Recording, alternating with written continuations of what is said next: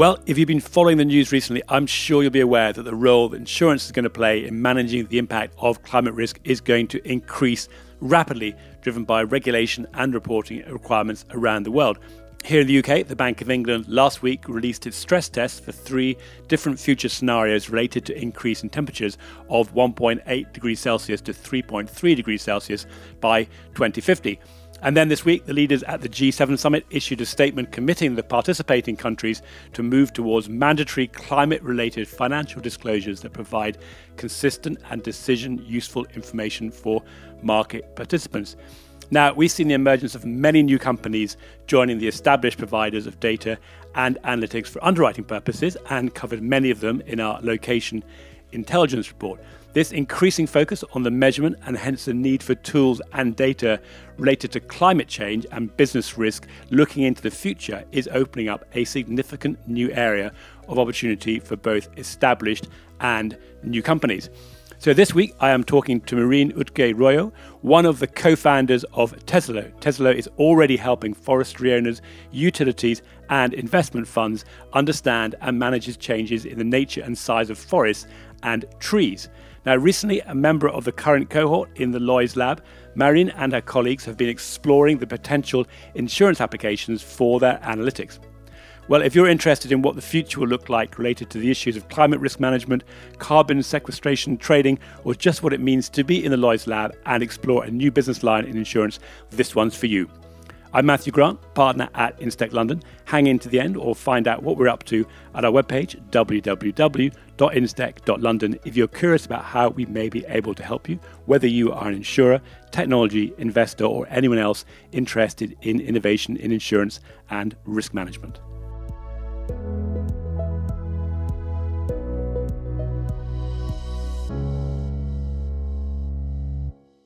Marine, really interested in hearing what you've got to talk about. You are one of the recent Lloyds cohorts. Going to be talking a bit more about that in a minute. You're currently Chief Strategy Officer and also one of the co-founders of Teslo, which you founded back in 2017. I should also mention you are based in Portugal, so I think all of your experience for the lab so far has been remotely.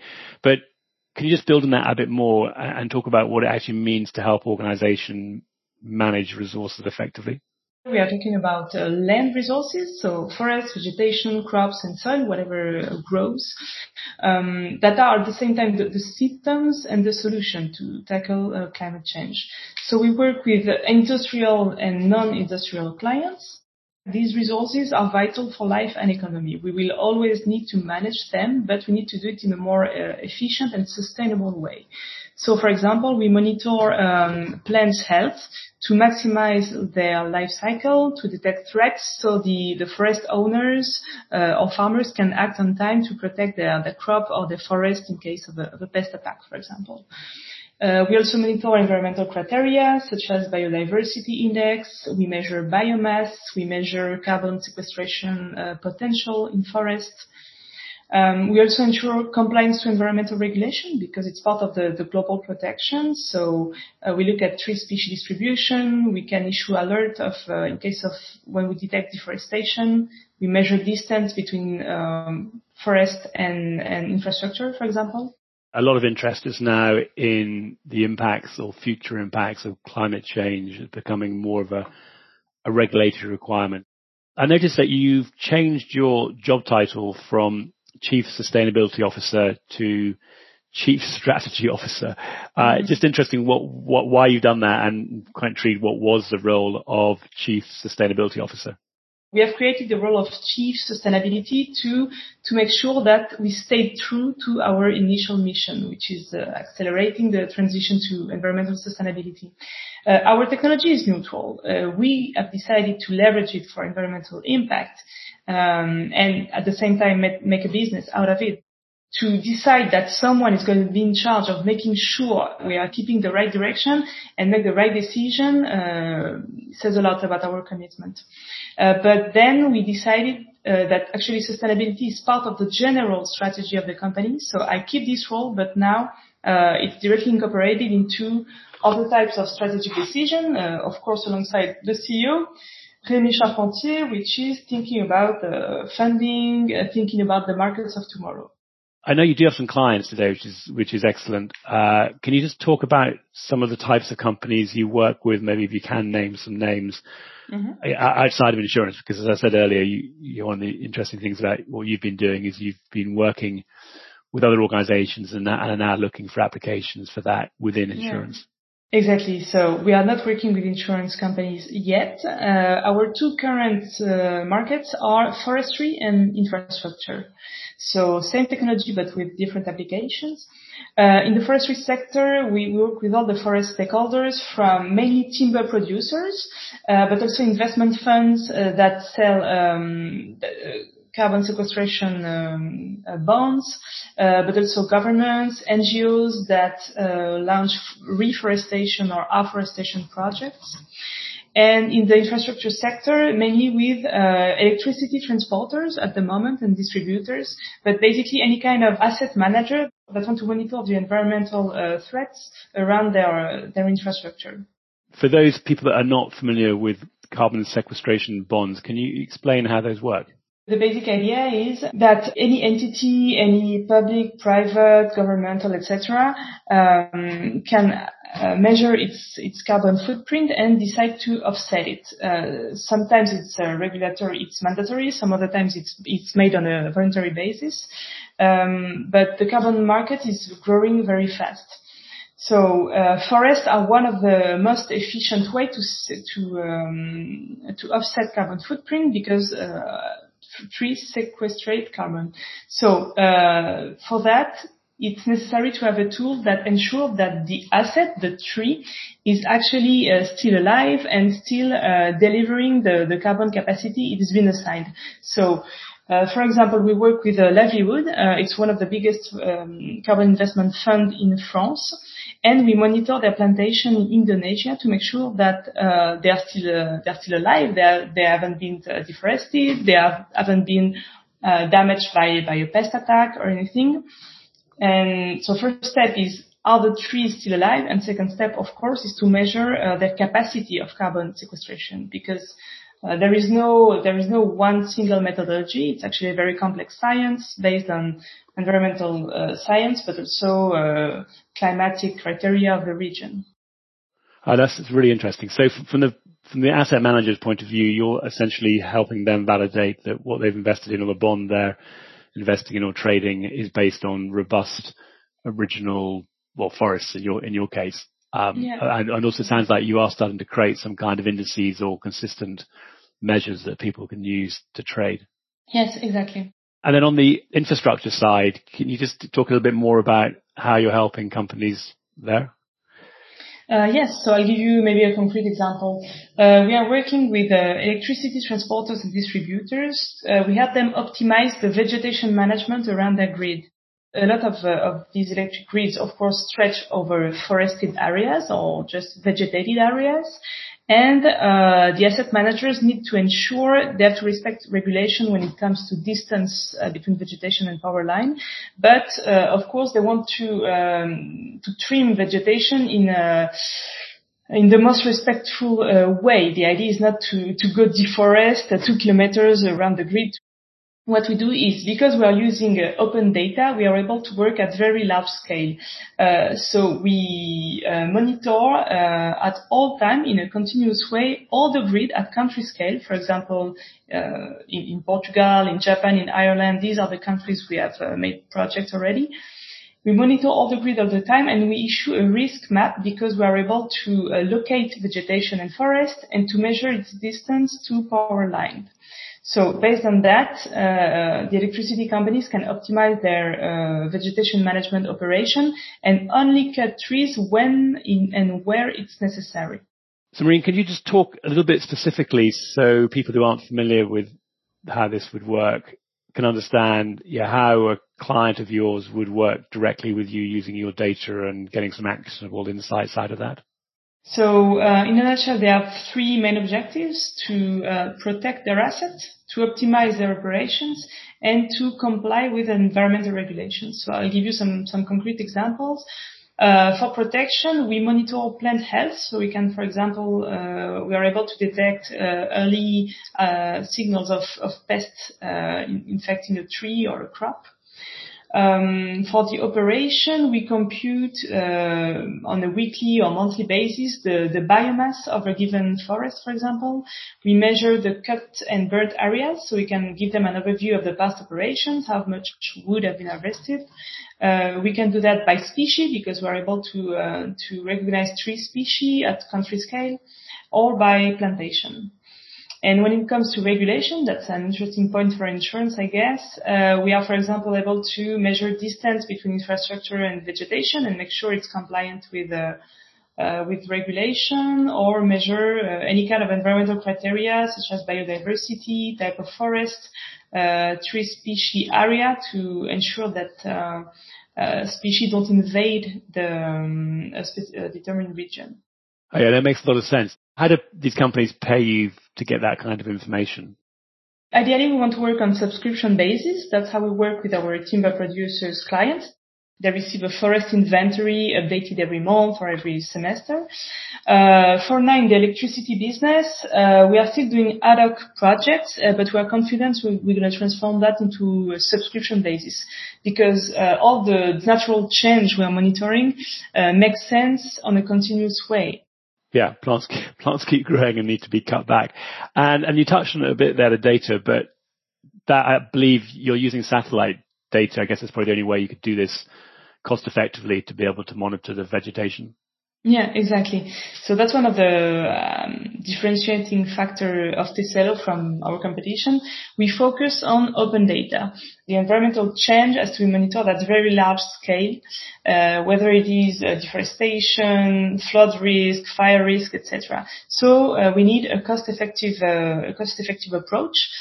So what we say is basically the geospatial intelligence, the AI and machine learning that we use and we design ourselves to extract information from the raw data. So we mainly use Sentinel-2, that's a satellite from the European Space Agency that has been specifically designed to monitor plants. So it has 13 bands of imagery, including 10 infrared bands. So it gives us an unbeatable information about the chemical status of the plants.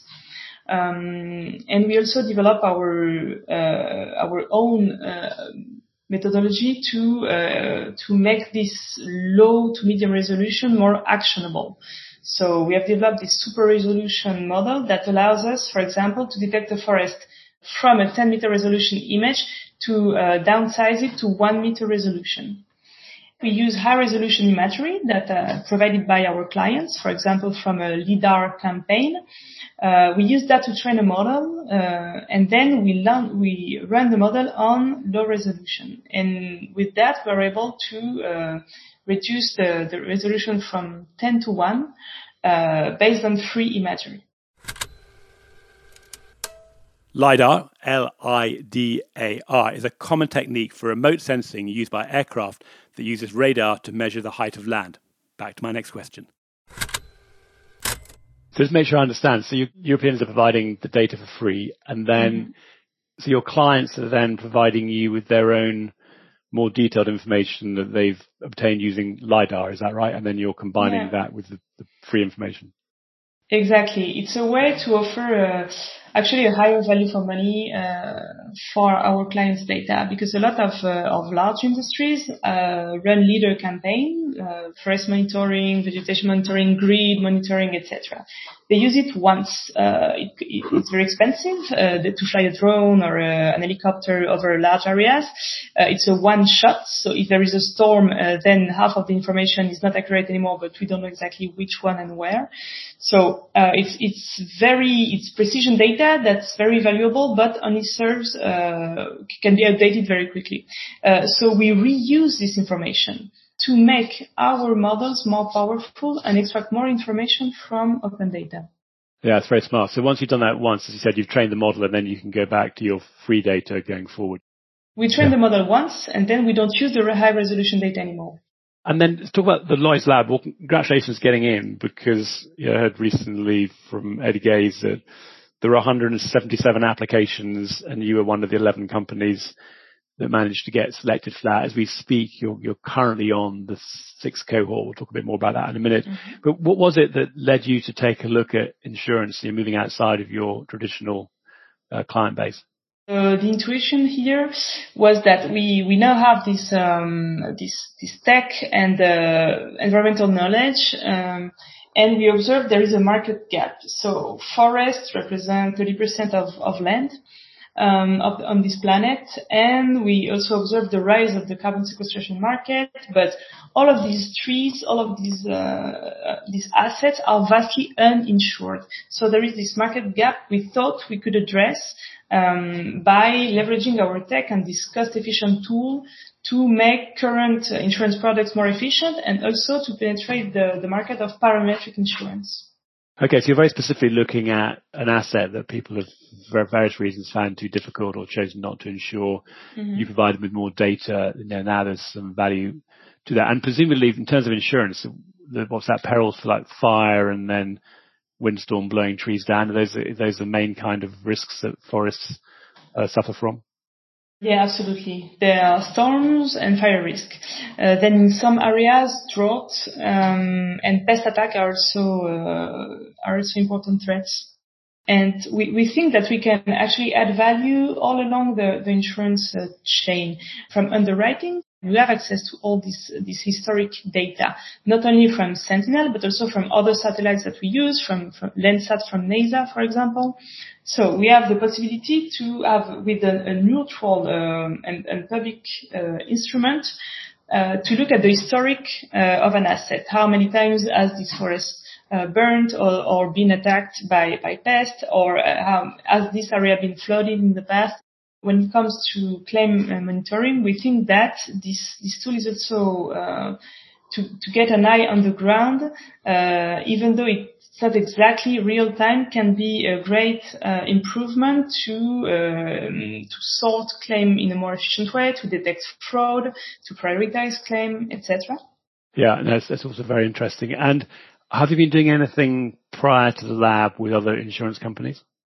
We were in discussion with Descartes Underwriting to see how we could work with parametric insurance. So we think that two possibilities would be fire risk and soil moisture index, which allows to work with flooding risk. So flooding and fire would be our two main use cases. Well, yeah, so Descartes are well known as one of the leaders in parametric insurance. It's good to know you've had a discussion going on with them. And then just specifically back to the lab, can you explain for people that might not be familiar with how that works? What does it involve being, I guess not literally in the lab, unfortunately, right now, but part of that Lloyd's lab? Well, I think the main advantage is the great networking opportunity. Lloyd's is an amazing brand, recognized, so it opened a lot of doors for us. We had access to companies and specialists that we wouldn't have reached without Lloyd's Lab. Even Instech is actually an introduction through Lloyd's Lab. So for us, it's been a great exposure. And because we don't come from the insurance world, it's also an opportunity to get a masterclass on the insurance sector, which again we wouldn't have had without Lloyd's. And then, can you talk a little bit about some of the companies you've come across in the lab? And I know you've got some specific individuals or companies mentoring you. We have a group of mentors. They come from TMK, Dale Underwriting, Atrium, Inigo Insurers. I hope I'm not forgetting anybody. And thanks to them, they also allowed us to get introduced to Aegis, to Score, to Forester. So those companies I've mentioned, unfortunately, they are not big on forest insurance and nor parametric insurance. So there is not necessarily a use case to be developed with their respective companies, but they definitely helped us to get the right information and talk to the right people. So now we have a conversation going with forestry specialists such as Forestry, which is very, very insightful. I think it's Forestry, isn't it? You mentioned they, the clue is in the name. They are focusing on insurance. Can you just talk a little bit about how they operate? Are they an individual company? Are they a kind of combination of different companies under a single name? Forestry is part of Globe Underwriting. They are one of the, I think, half a dozen companies in the world that only do forest insurance. So, and they are one of the pioneers on that area. And what have you found? You mentioned the companies who are mentoring you are not big into forestry, but presumably they're interested in talking to you because they're exploring those areas. And, a couple of companies you mentioned, Atrium One, I know, are very active in looking for new areas to move into and provide capacity, and SCOR as well. So are you starting to see, not necessarily having to name names, but are you seeing some opportunities that are following what you'd hope to learn, that there might be companies that want to do more with forestry because they've now got access to data from companies like yourselves? We haven't identified a concrete use case because we're still refining and understanding how we should package our data to make it valuable for these insurance companies. Forestry is not a secret; it's a very limited market today, much smaller than crops and agriculture, because forestry insurance are not subsidized in general, except in some specific countries. And of course, they have a very long life cycle compared to crops, so it's a long time risk. What we need to do is to pinpoint the key data that have value for insurers and understand what they miss to complete their risk assessment. Yeah, I think what they miss, and also just giving them confidence that they can write a bit more. I mean, the benefits, of course, is it's diversified globally, and you said it's kind of long term, and the increased occurrence of wildfires all around the world. You've had them in Portugal, we've had them in Ireland, maybe having them in the UK, and obviously California's had a lot. May well drive people to seek more insurance, and having capacity behind that is very useful. And then just in terms of how, Maureen, you're going to market, it can be difficult for companies such as yourselves to sell directly into insurers. Clearly with a lab, you've got that great opportunity to develop connections you can build on. But the other choice people make, or both actually, is to work through some of the organizations that are pulling together third-party data and selling them on to insurance organizations. Have you spoken to any companies like Hazard Hub in the US, or Wenfresh in the UK, Address Cloud, or Gamma in Ireland, that are pulling together multiple sources of data and effectively acting as your front end for your data sources? It's an excellent point. That would make a lot of sense to work through third-party companies. Because we know that currently Ecosystem only offers a fraction of the final solution of the big picture, and our information will always be aggregated with other data, at least property, financial information, and most probably other weather data, rain forecast, for example. So it makes a lot of sense to work with companies that already aggregate this data, have multiple sources, and speak the same language as the underwriter or the reinsurers. And also, I'd like to mention parametric company, for example, a Skyline, that's also a Lloyd's alumni. They aggregate data from multiple data sources to build index-based parametric insurance solutions, and that's also the kind of intermediary that makes sense for us to work with and save time, be more efficient, and have a more effective distribution channel. Yeah, definitely. I mean, you've got those two groups, and all the companies I mentioned we know very well, and very happy to make the introduction. Skyline as well are also one of our members, we know, and I think you've got that.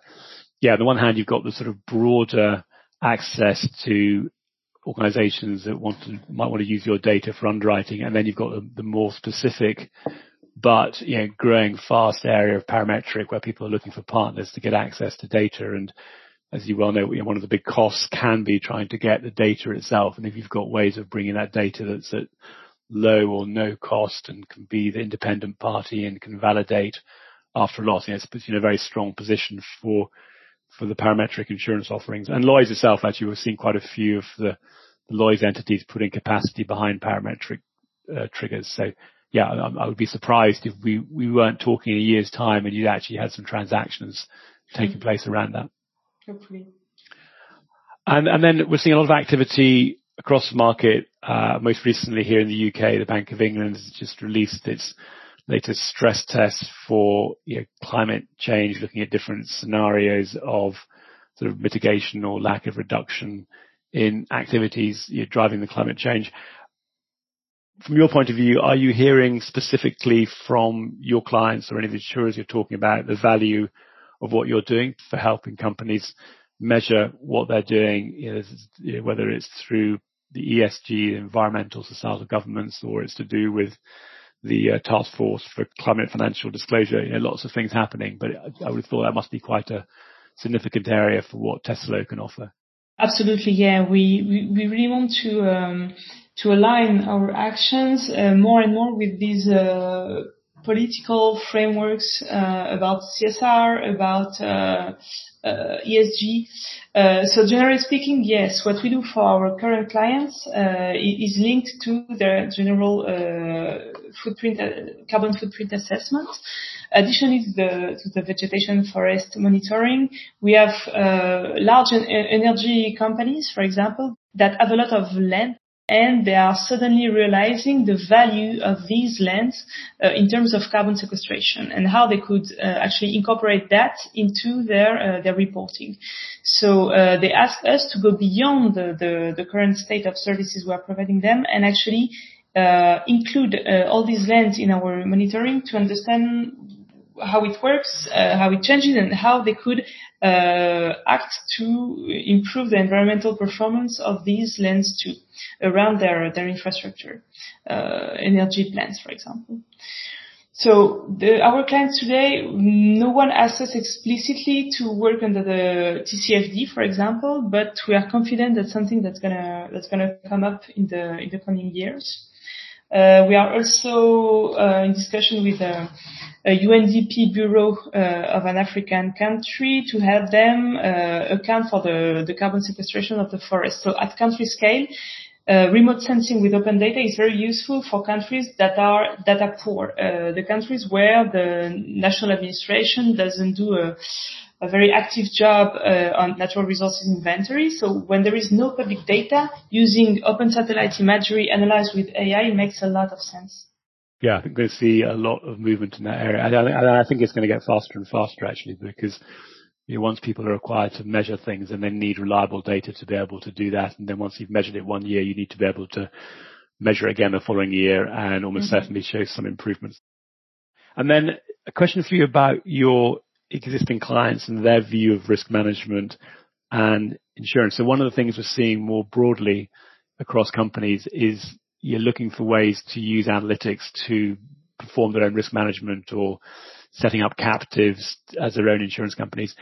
It might be too early, but do you see some opportunities with your clients in forestry and infrastructure to go back and help them understand ways to manage their own risks before they actually start talking to insurers?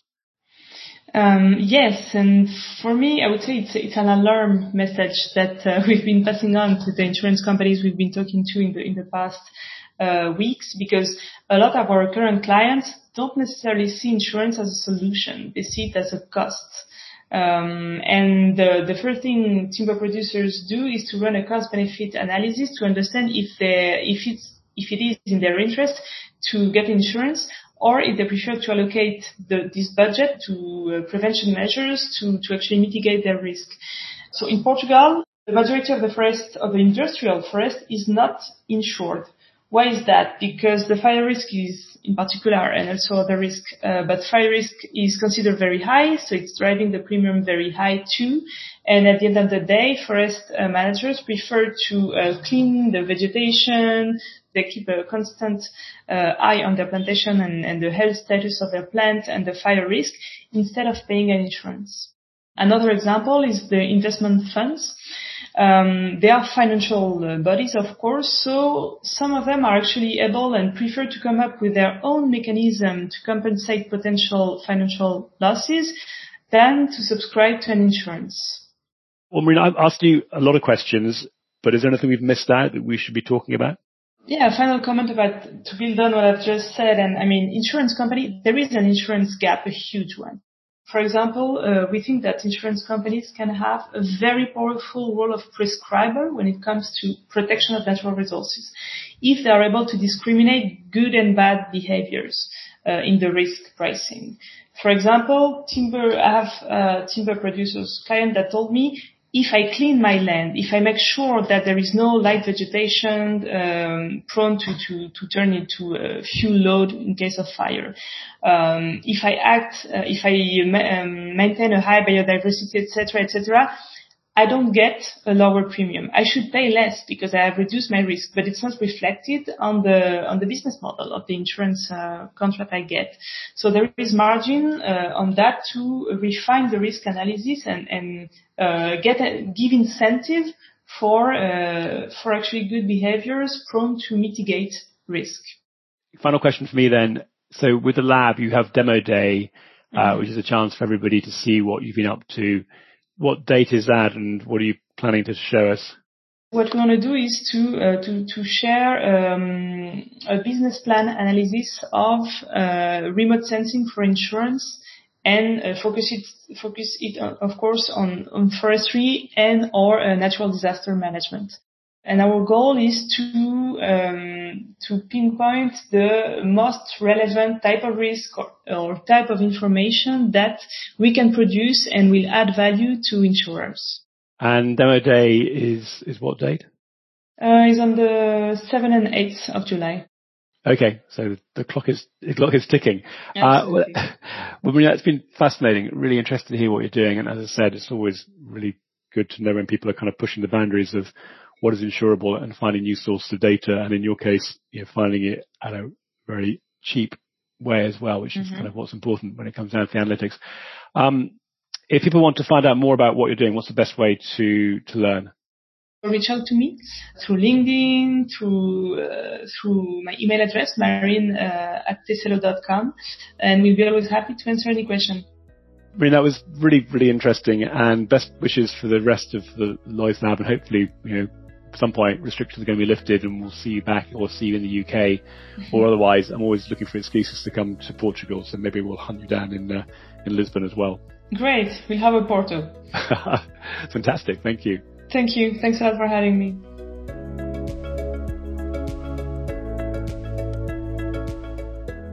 Look out for a lot more on this topic from us, and if you're interested in climate risk, you can hear my discussion with some of the leading experts from our event that we'd held with RIASC, Lloyds, NASDAQ and others on the 20th of April. Go to our website and look under the events tab to find that. Now, if you enjoy this podcast and haven't already discovered our other 140 or so episodes, do take a look at our podcast page on www.instech.london for the back catalogue. All the interview write-ups are there too. We're working with over 120 technology companies and insurers these days, helping explain the world of innovation and sharing your stories. So if you are interested in learning more about how we can help you, please do contact me, Matthew Grant, via LinkedIn or any of us, hello@instech.london.